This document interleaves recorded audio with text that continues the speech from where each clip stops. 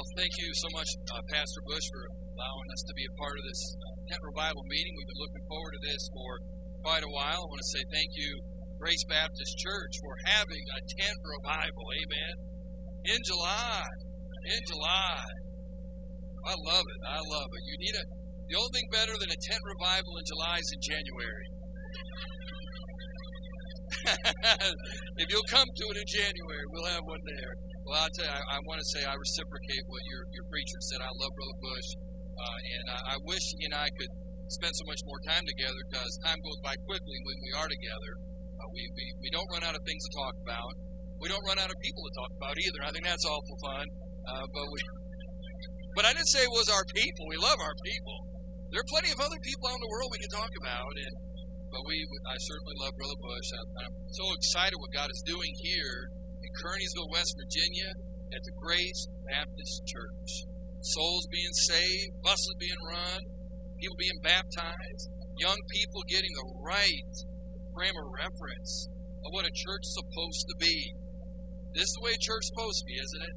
Praise the Lord. I want to say thank you to my folks from Frederick Baptist Church. Certainly love you folks. Thank you for coming out and joining us for this tent revival. I love you folks dearly, and I'm so proud to be your pastor, and I'm honored that you're here tonight, and we're just going to have a great time. Thank you, son, for a powerful message, for a wonderful truth. Thank you for pouring your heart out, and just for the blessing, and what a great encouragement here tonight. I'm going to have to put on my glasses. Yeah. My last eye doctor appointment after my test was done, I guess I'm 20/20, but she gave me a long name of why I got to wear glasses.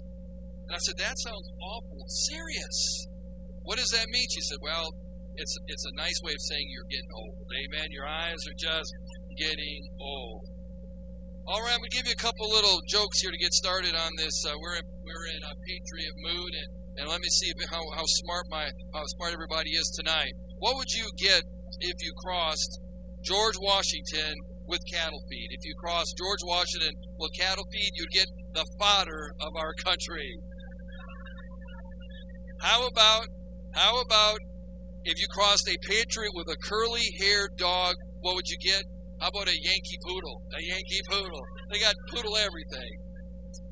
Why did the duck say bang? You know why? Because he was a firecracker.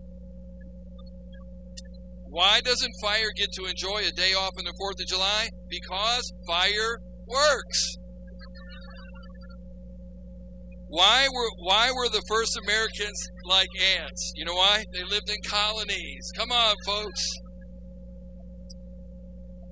Why did Paul Revere ride his horse from Boston to Lexington? Because the horse was too heavy to carry.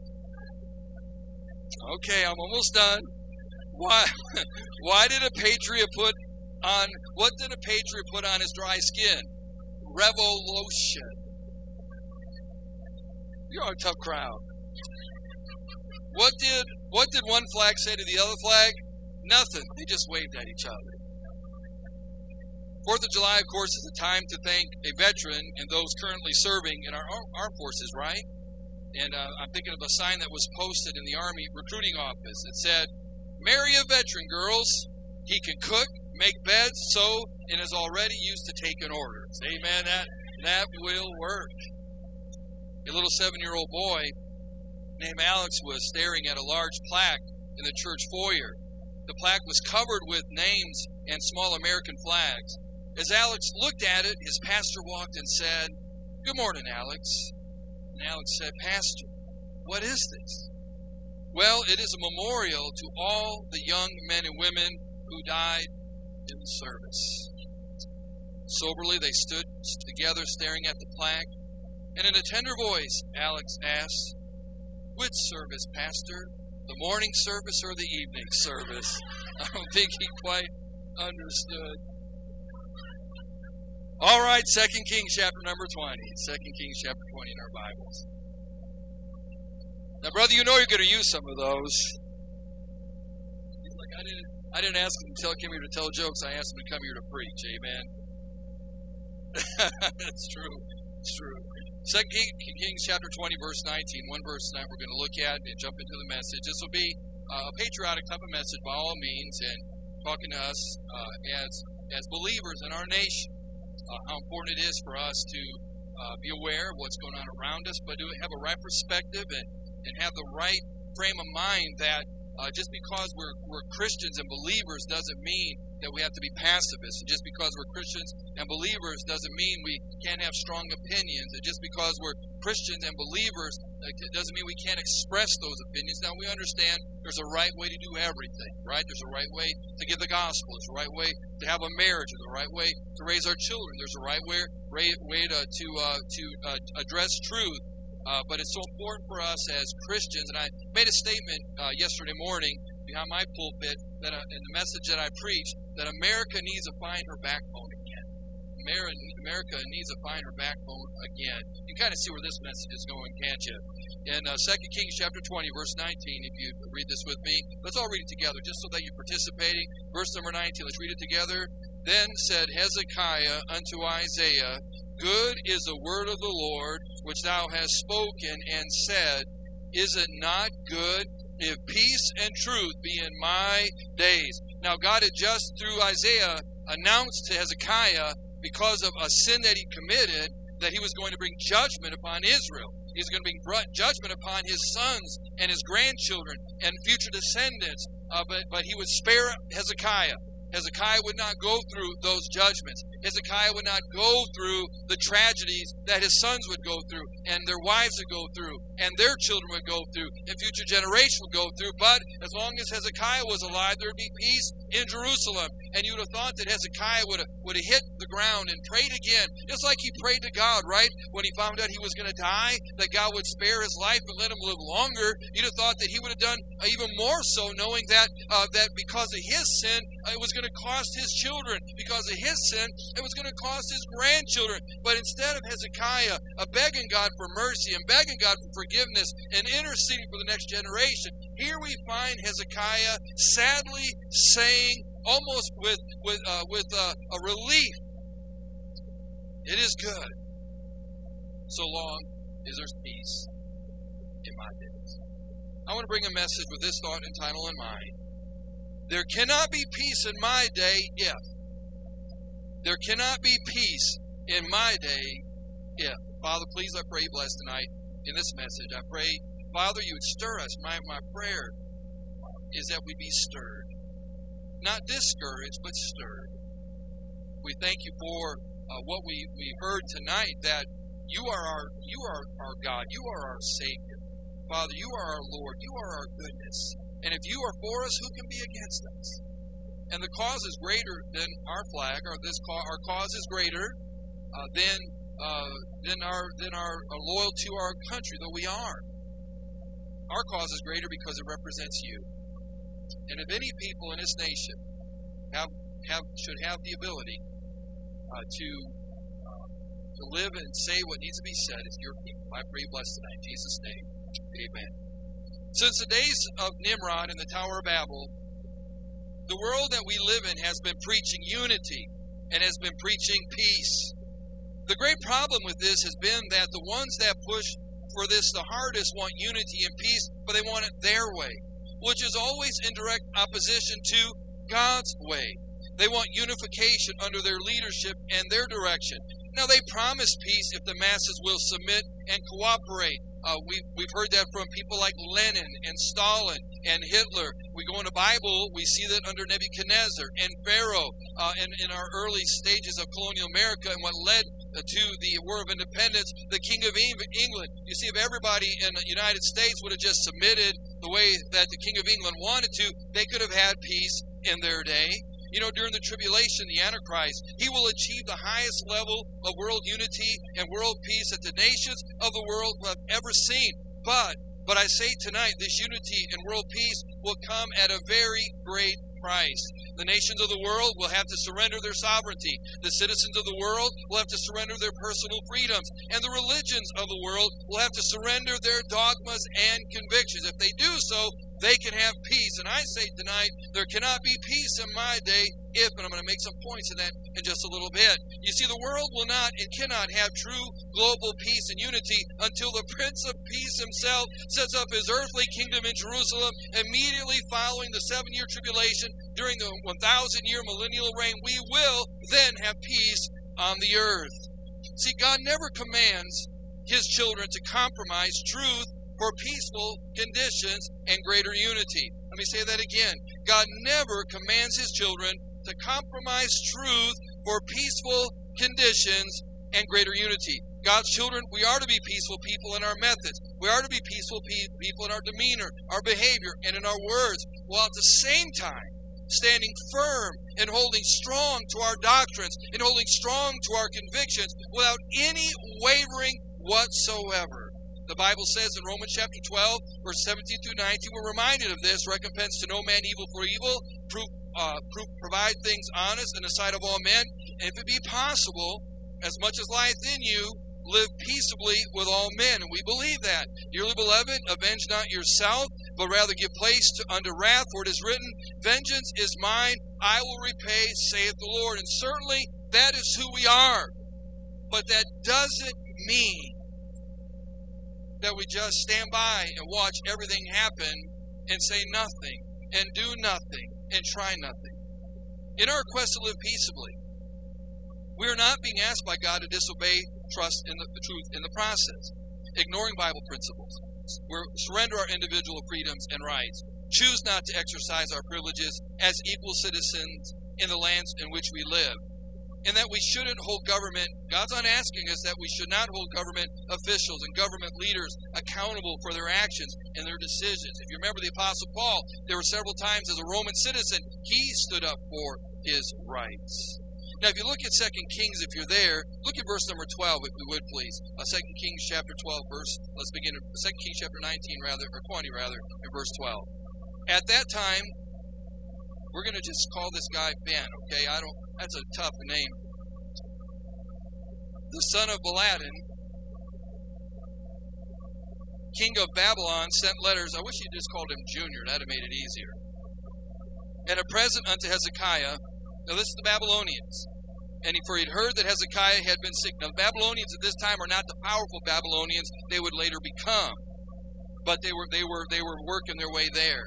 And Hezekiah hearkened unto them, and showed them all the house of his precious things, the silver and the gold and the spices and the precious ointment, and all the house of his armor, and all that was found in his treasures. There was nothing in his house, nor in all his dominion, that Hezekiah showed them not. I mean, basically opening up the world to his home, opening up the world. Think about how many of God's people we're allowing the world's crowd, and we're showing them into our children's bedrooms, and we're showing them into our living rooms, and we're showing them there's nothing off limits. The world is just coming in and invading our homes the same way the world was invading the sacred things of God. And then let's look at verse 15. And he said, what have they, as Isaiah confronts him now, God sends Isaiah to confront Hezekiah because of what he had done. And he said, what have they seen in thine house? And Hezekiah answered, all the things that are in mine house have they seen. There is nothing among my treasures that I have not showed them. And Isaiah said unto Hezekiah, hear the word of the Lord. Behold, the days come that all that is in thine house, and that which thy fathers have laid up in store unto this day, shall be carried into Babylon. Nothing shall be left, saith the Lord. And of thy sons that shall issue from thee, which thou shalt beget, shall they take away, and they shall be eunuchs in the palace of the king of Babylon. Then said Hezekiah unto Isaiah, good is the word of the Lord which thou hast spoken. And he said, is it not good if peace and truth be in my days?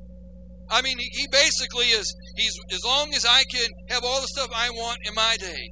I can live in the kind of house that I want in my day, and drive the kind of car I can in my day, and have retirement when I retire, and have the things that I want to do, and have my toys, and have my fun. I know 20 years down the road that may not exist, but you know what? I've got it today. And I know maybe even 15 years down the road they may not exist, and maybe my kids are going to have it a lot harder, and maybe my grandchildren are going to have it a lot harder, but you know what? They'll need to fight that battle then, and they'll need to stand up for what's truth then. But you know what? It's not that bad right now, and everything's okay right now, so we'll let them worry about that when that time comes. But isn't it good that we can go to Walmart without any problems today? And isn't it good that we can do all the things we're doing today without any problems?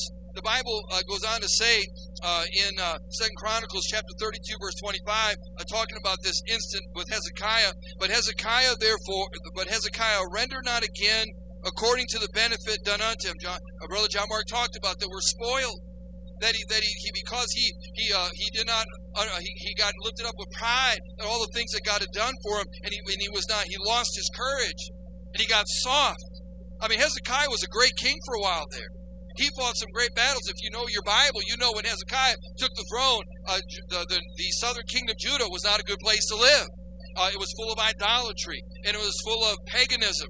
It was full of Baal worshipers, and Hezekiah came in, and he ran off all the prophets of Baal, and he burned all the groves and the idolatry, and he literally stood up, and there was a revolution for God during the early days of Hezekiah, and he fought great wars, and he paid a great price, and he sacrificed a lot, he did a great work for God, and he became one of the greatest kings that Israel ever had. But then he began to get prosperous, and then he began to have it a lot easier. There were not the same battles that he was fighting before. There were no longer the prophets of Baal that he had before, and he got a little bit older. Now Hezekiah was not an old man when he found out he was going to die. He was only 39. You got to think about this. Most of the kings in the Bible were pretty young.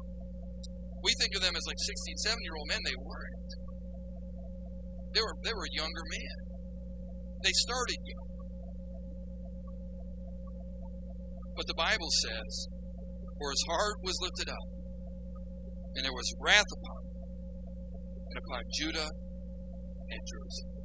How can you and I, who've been blessed so much, so many benefits, and receive so much, we're not just talking materialistically.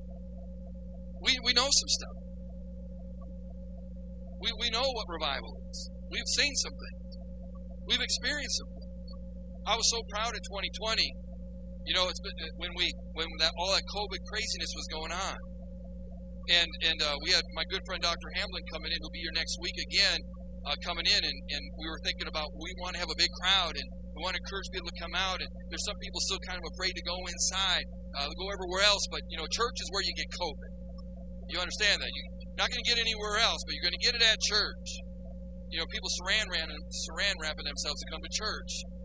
So we rented a big tent, and it was in the middle of July like this, and it was hot, temperatures in the low 90s, mid 90s, and by the end of the week it hit 100 degrees. We're under this tent, and it was packed. People the first night, Sunday morning packed, Sunday night packed, and the thing just kept growing. And I was so excited what God was doing, because there were young people that really had never seen something like that. And I'll be honest with you, there were a lot of older people that probably never seen something like that. God was stirring, and revival was happening, and decisions were being made, and that crowd kept swelling and swelling and swelling. We had moms that wanted to be there just to be there, that made makeshift. Now we're talking mid 90s. We're putting a makeshift nursery tents outside and having big fans blow on them. And I don't know that they were really hearing what was being said, but they wanted to be around what God was doing, and they could have been inside if they wanted to. We'd open up the inside for them, but they didn't want to go inside. They wanted to be outside. They wanted to be what God was doing. We had chairs that were even on the outside of the tent where it was so packed, and God was moving in such a powerful way. And every single night the altars were full, and people were using the altar well before the preacher was even done. The Holy Spirit of God had just fallen down upon this place. And then come Wednesday or Tuesday night, Wednesday was going to be our last day, and my men came to me, the deacons of the church, said, Pastor, is there a possibility that Dr. Hamlin would be willing to stay a little longer? Is it a possibility we could rent this tent out a little bit longer? Is it a possibility we keep this thing going? We feel like, and the men were crying, and they said, we feel like this is just getting started, and we're going to have to wrap it up. I'm telling you folks, it was getting hotter during the week. By the time we reached Tuesday night, it was already in the mid 90s, and it was hot and muggy and all of that, but the God was really moving, and I said, I can talk to him and see, and we'll pray about it and see what we can do. I'm going to keep coming close to this edge, and that way I can keep your attention to see, will he fall off? Will he not fall off? Will he fall off? Will he not fall off? I've got my methods of keeping everybody's attention. And so what happened is, I talked to Dr. Hamlin about the possibility, and he said, Brother Seay, you're not going to believe this. He said, I never have cancellations. But it just so happened going into this week that a church I was supposed to go to from here canceled. And he said, I have Thursday, Friday, Saturday, and Sunday available if you want. So will you stay? And he only brought enough clothes through Wednesday. And poor Dr. Hamlin at the end of every service, probably like you were talking about yesterday. The guy was, if you needed a shower, I wouldn't go under get a sweaty shower, that's kind of but there's plenty of water there. I think he lost 60 pounds during that revival. And one of the things we mentioned, we had to rent a tent. There was going to be a big cost there and all the other equipment. We needed to raise about $9,000. And here's what I told the men. I said, here's what we need to do. When you men come forward at the invitation tomorrow night, which would have been Wednesday, and address the congregation. And if the folks of this church will support this, I believe God wants us to extend. But I said we need to raise about $9,000. We raised in that service well over $9,000. Extended that meeting, and we went all the way through Sunday night. Now, I was so thankful that the young people in that church, now they know something. They've seen something. They've heard me talk about it. They've heard preachers like Brother Bush talk about things, and they've heard other preachers talk about things, about days of revival and days of great sacrifice and days where people were willing to do this and do that and see God move. See, we know some things. We know better. But I'm telling you, the next generation, they don't know what we know, and they haven't seen what we see, and they haven't experienced what we experience. And who's going to teach them? Who's going to show them? Who's going to lead the way? Are we willing to just kind of pass this thing off as it is? Are we willing to just kind of leave it as it is? Are we willing to just kind of coast our way out? As long as there's peace in our days, we can't see this thing turning into Marxism next year. We don't think, right? Coming closer than we realize. There needs to be something inside of all of us tonight that looks around us and sees the world around us and what we know about what God can do and what God has done and what this nation really represents. It says, there cannot be peace in my day here. And I'm going to say tonight, number one, there cannot be peace in my day if God's truth is censored. There cannot be peace in my day if God's truth is censored. I cannot just sit back and do nothing while God's truth is being censored. I can't just sit comfortable in my day if God's truth is being censored. I can't just watch on the sidelines everything go to hell in a handbag and say, but you know what? I can pay my bills. You know what? My house is paid off. You know what? I've got retirement. You know what? I've already fought some battles. I already got some battle scars. You know what? It's good if there's peace in my day. Secular man is doing everything within his power to eliminate God's word from our society. Look at what has been happening in our government schools. Has this censorship been positive or negative, I ask you? Has the censorship of God's word in the early 60s when it was voted down by the Supreme Court out of our schools, has that been a good thing or a bad thing? It's been a bad thing. The same concerning the entertainment industry, the news media. Has this been positive or negative? See, the Christian worldview is being censored from every platform that today's woke culture can control. You might have heard about this or read about this, but just recently in Seattle, Washington, the city police there arrested a street preacher on charges of being a risk to public safety for reading his Bible aloud at a public park near an LGBT pride event. Here we got these drag queens and his gay pride event, which is lewd and obnoxious and vulgar and wicked and nasty. And yet here is a man of God just reading his Bible, and they arrest him. They arrest him. The man's name is Matthew Meineke. He identifies himself as a Seattle preacher on Twitter. This just happened. This was not 20 years ago. This was within the last 10 days. I believe within the last 10 days. He calls himself the street preacher on Twitter. He was surrounded by a reported 10 Seattle police officers. 10. As he was reading his Bible and was subsequently arrested and fingerprinted at a police station before being released. Far-left extremists then, later on, because he went back out, they began to rip up his Bible, and they actually assaulted the man. And they were not pursued by the police. One officer was heard saying this, and I quote, "So at this point," talking to this man reading his Bible, "so at this point, we can no longer stand by the risk that you pose talking to this man reading his Bible. The risk that you pose for public safety by remaining here can be mitigated if you will leave. Just go away. Quit being a Christian in public. Quit standing for truth in public. You're the problem. See, you're the problem. If you will just stop standing for God, if you just stop standing for truth, if you just stop standing for what you believe, then there are no problems. You need to stop being who you are. And here's what the police officer said. It's your last chance. There's a continual effort to censor the Bible and its teachings in our homes, in our schools, and confine it to the four walls of a church.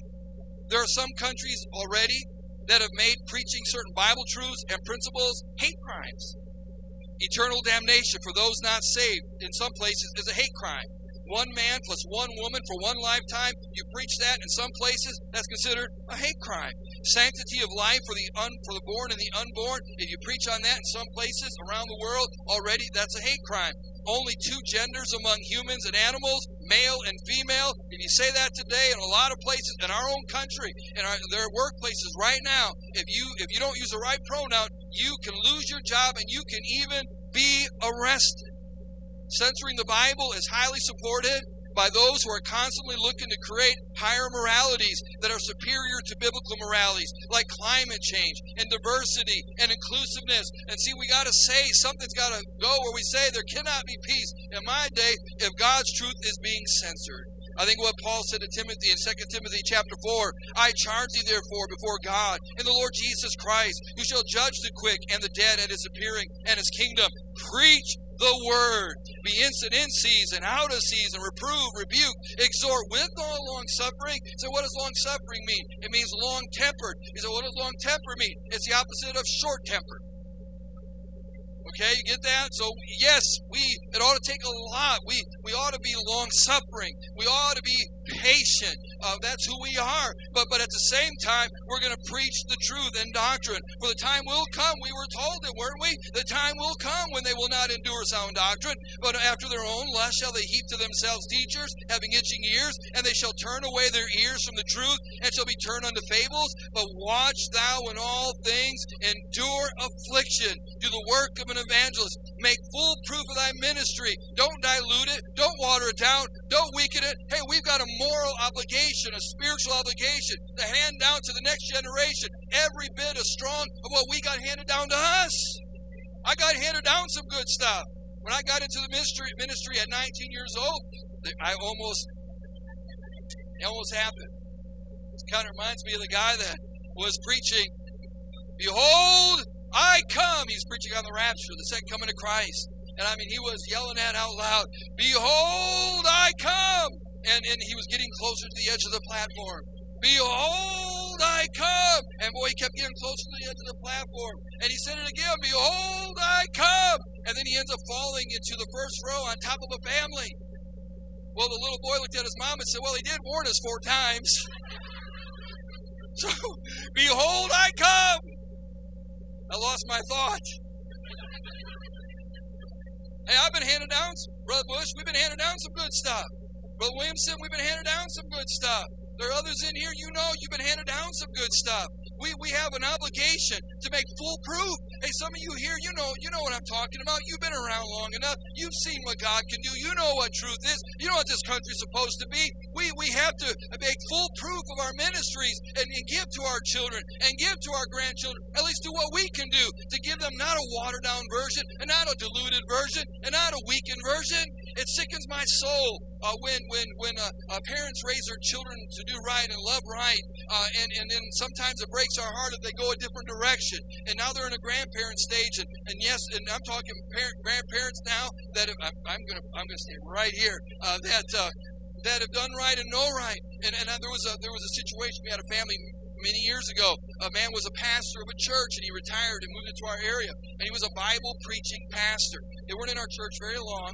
They were looking at, I think they actually joined for a little bit, but he was a former pastor of a church for many years, Bible preacher, King James, soul winning, traditional music, all of it.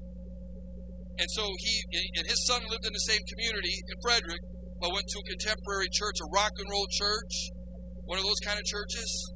No King James Bible, no soul winning, just a big party in Jesus' name. But he wasn't raised that way. Now the husband was heartbroken over that.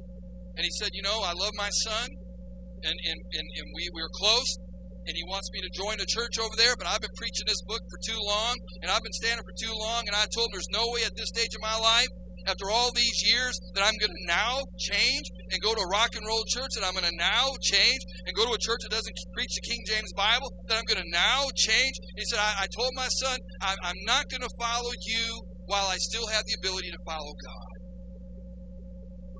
Now, there's more to this story, sadly. He passed away. And his widow came just for a couple services after her husband died. And the son kept working her. I remember getting a phone call. Pastor Seay, I just want to let you know I love you. I love the church. What you all believe is what we believe, what we've done all those years. But I just kind of thought, I'm getting old, I'm lonely. And my son goes, it's not the kind of church that we know is right, but they do some good things there. I just kind of figured I'd rather be in church with my son and my grandkids than sit in a church all by myself. How can there be peace in my day if God's truth is being censored? Let me say number 2, there cannot be peace in my day if our freedom is being measured, if our freedoms are being measured. See, all Bible-believing Christians ought to be concerned with the socialism, or should I say Marxism, that has completely taken over one of the 2 major political parties in our country. Democracy empowers and encourages individual choices. Socialism limits and dictates choices. Democracy and capitalism encourage competition. Socialism eliminates competition. Socialism will do whatever it has to do to gain power, keep power, and exercise its power. Socialism believes it must monopolize the press, must monopolize the educational systems, must monopolize social media platforms and the entertainment industry in order to prevent, quote, common, unenlightened, and ignorant citizens, unquote, their words, from supporting archaic beliefs, asking too many foundational questions like what does the Constitution actually say, and straying away from party dogmas and procedures. Did you know, you may not know this, that right now, that in Washington, D.C., at the National Archives Museum, warning labels have been placed above the Declaration of Independence, the U.S.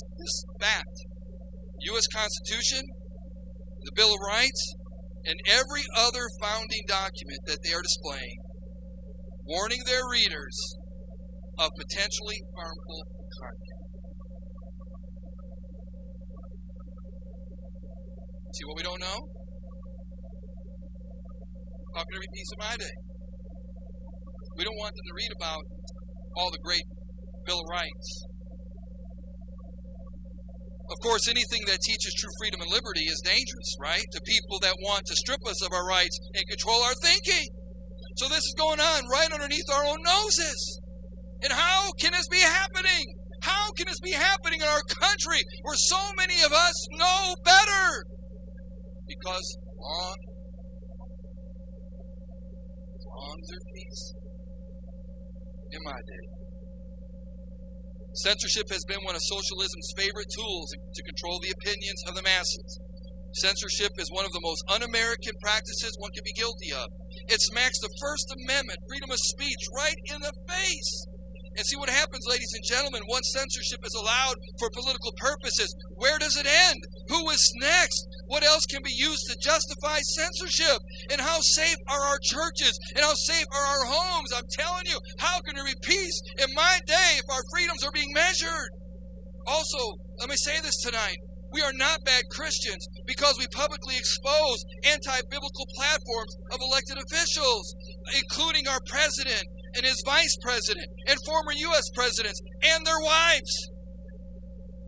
Amen. U.S. senators and congressmen, state governors, and all other elected officials. We are not being bad Christians when we publicly expose people that have been elected to do the will of the people that are serving agendas that work against our country. Yes, we will respect their positions as much as possible. As much as lieth in us, we will live peaceably. But this doesn't mean we have to give any public endorsements of any kind. The censorship being practiced today is justified as protecting public safety and health by keeping false information from circulating among the masses that might influence their thoughts and actions in a way that is detrimental to our democracy. Now, this, of course, is based upon the Marxist model of democracy, which is about as trustworthy as the Fox's model of a chicken sanctuary. I don't trust it. If a fox opens up a chicken sanctuary, I don't trust it. And when you got Marxists and socialists telling us they're doing something in the name of democracy, ladies and gentlemen, unless you went to sleep last night and your brain rolled out your ear, don't believe it. Don't believe it.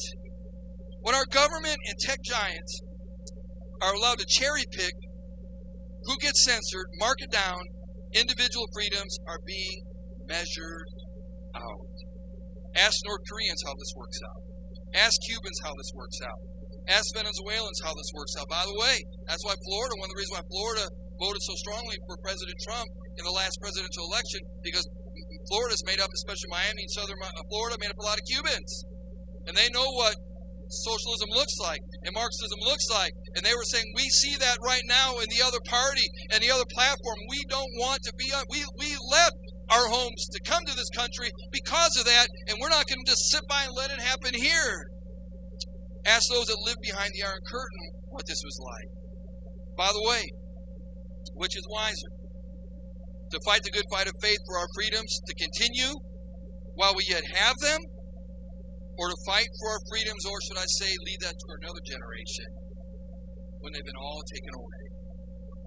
This is why there cannot be peace in my day if our freedoms are being measured.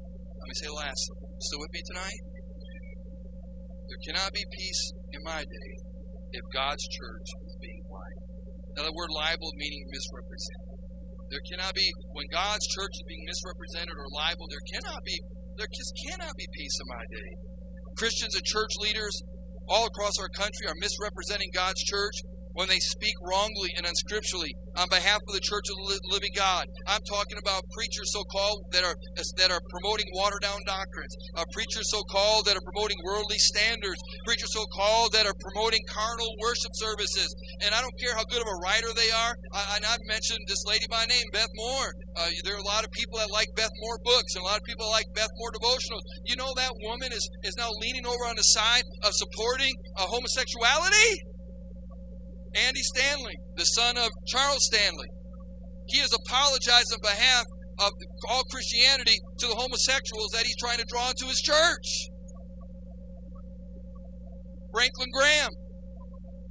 There was a time that the Southern Baptist Convention wanted to take a stand against the government schools because of all that was being promoted and was challenging the convention to try to encourage people to get your kids out of the government schools until they clean it up, and put some pressure on the government schools to change the curriculum and have school boards that really represent the general public.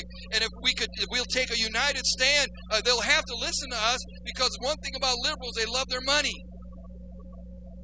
And so what happened is it was a strong movement, and it was going towards a direction of taking a convention position against the government schools of our country and encouraging their churches and their members to pull them out of the school system. And then Franklin Graham, who is more known for who his dad is than anything else, and I know he's done some good things and said some good things, and I understand all that, but there's still no excuse for what he did. He got up and took advantage of his platform and his name and got up there and scolded all the Southern Baptist pastors and leaders that would think about encouraging the parents to pull their kids out of government school, that we should leave them there as missionaries in that place. And he would say, we don't need less of God's missionaries in these schools. We need more of God's missionaries in these schools. And he went on to preach a sermon against that. But I want to say something.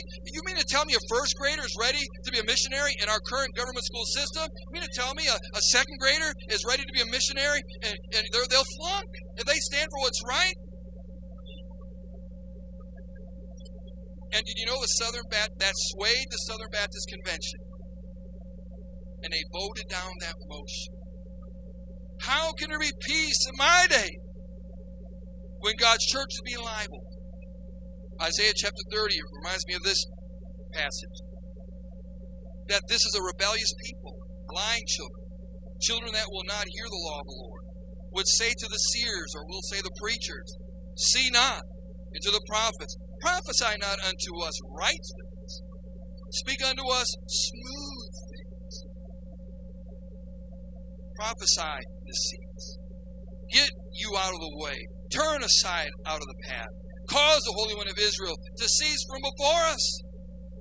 I've made up my mind several years ago, many years ago actually. But I doubled down. When I think about all the young generation coming up of young preachers and young husbands and wives and young families, and I watched as a 40-year-old man at the time, there weren't as many men in their mid to late 60s and early 70s that were still standing strong. A lot of those men that we used to really look at as our heroes began to compromise, drop their standards. And I was talking to Dr. Vineyard, actually. Many of you might know who Dr. Vineyard is or heard about him. He was pastor many years ago, was known for having the largest bus ministry under Dr. Hiles many years ago, and built the bus ministry when Dr. Jerry Falwell was an independent fundamental Baptist like we are. He was his bus director, worked for Fort Porter. He had built a great church down in Oklahoma City. I asked him, now I'm 40, he's in his 70s. I said, when you were my age, did you have men that are your age now that you could call that was going strong, believed strong, and would give you a kick in the seat of the pants if you strayed from the truth? He said, there were a bunch. I said, who were the great hits? And he said, sir, listen, he over 30. Easily over 30. Easy. I said, okay, Dr. Vineyard. I said, now I'm going to ask you a question. Who in your age bracket can I call that are doing this? I think he needs. So, Dr. Vineyard, I think we've been orphaned. My generation of preachers, we surrendered because of. I remember at pastor school back in 1990. First time I ever been at pastor school. I didn't grow up in church. My son alluded to that. I didn't grow up in church. I got into this thing when I was like 19. And I remember being at pastor school, and I just never heard any preaching like that. I mean, everything was wrong that I was doing. And but the Holy Spirit of God was blessing in a powerful way. And God was moving, and my heart was under deep conviction, and I was being challenged. It was cry aloud and spare not. It was coming down the pike. And I was hiding and dodging everywhere I could go because it was hitting me full throttle. And I remember that Thursday night there was a call to surrender, not just to the ministry, not just to be a preacher, but to be a King James Bible, old-fashioned, independent, fundamental, premillennial, soul-winning, local church, bus running, you name it, all these things, window rattling, shingle shattling, Baptist preacher. And so as a 19-year-old, and it took me a while during that invitation as they were singing, give me the old-time religion. Dr. Hiles actually, and he had about a voice like we do when it comes to singing, and he was leading the invitation. Give me that old-time religion. And I was sitting there about 8 rows back, which you know at pastor school are prime seats.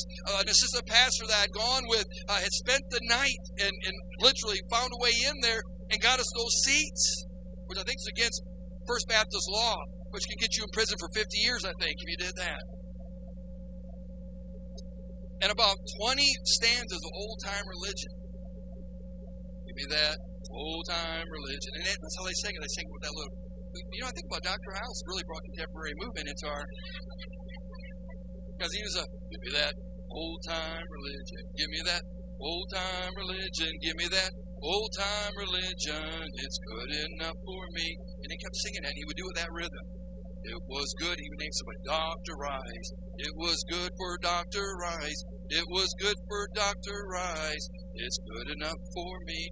It was good for Lester Roloff. It was good for Lester Roloff. It was good for Lester Roloff. It's good enough for me. It was good for my mama. That's what he would say. It was good for my mama. It was good for my mama. It's good enough for me. And it wasn't I didn't want to surrender to preach. I didn't want to surrender to be an independent, fundamental, premillennial, King James only. Not that I didn't believe that was true. I didn't feel I could. How can anybody? This man's in his 70s. Preach that way and be that strong. I don't have that kind of courage. I don't have that kind of rearing. I don't have that kind of background. I don't know that I have that kind of courage. What if I go up there And I surrender to that. And I can't stand up to my family. And I can't stand up to my buddies. And I can't make it. So I held on. He kept going. There's more of you out there. Some of you need to come. We're going to keep singing. Keep singing. Give me that old-time religion. Give me that old-time religion. Give me that old-time religion. It's good enough for me. Come on, there's more of you. Come on. There's more of you. Finally, I just broke. Probably about 20 stands for that. Literally. I'm not saying figuratively. You all were there. Literally. Then I went home. I didn't know anything about church. I didn't know anything about Baptist churches. I didn't know about the King James Bible. I was from the world. I was saved. And on that night, third week of March, 1990, I didn't just surrender to be a preacher. I surrendered to be an old-fashioned, old-time, King James Bible, pre-millennial, soul-winning, sin-hating, window-rattling, shingle-shattling, no, I'm not a pink lemonade sipping, fundamentals, separated, only breathe 10 times a minute, Baptist preacher!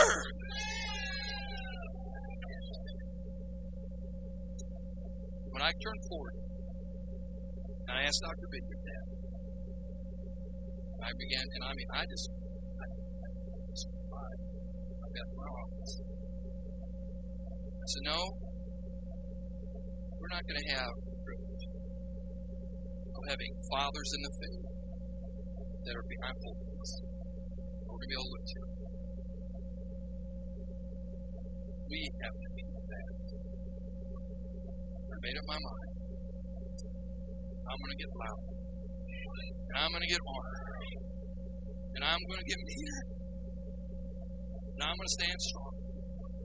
Because somebody has to. Somebody has to. Somebody has to. We can't just sit back and say, as long as there's peace in my day. How can I do that when the church of God is being libeled?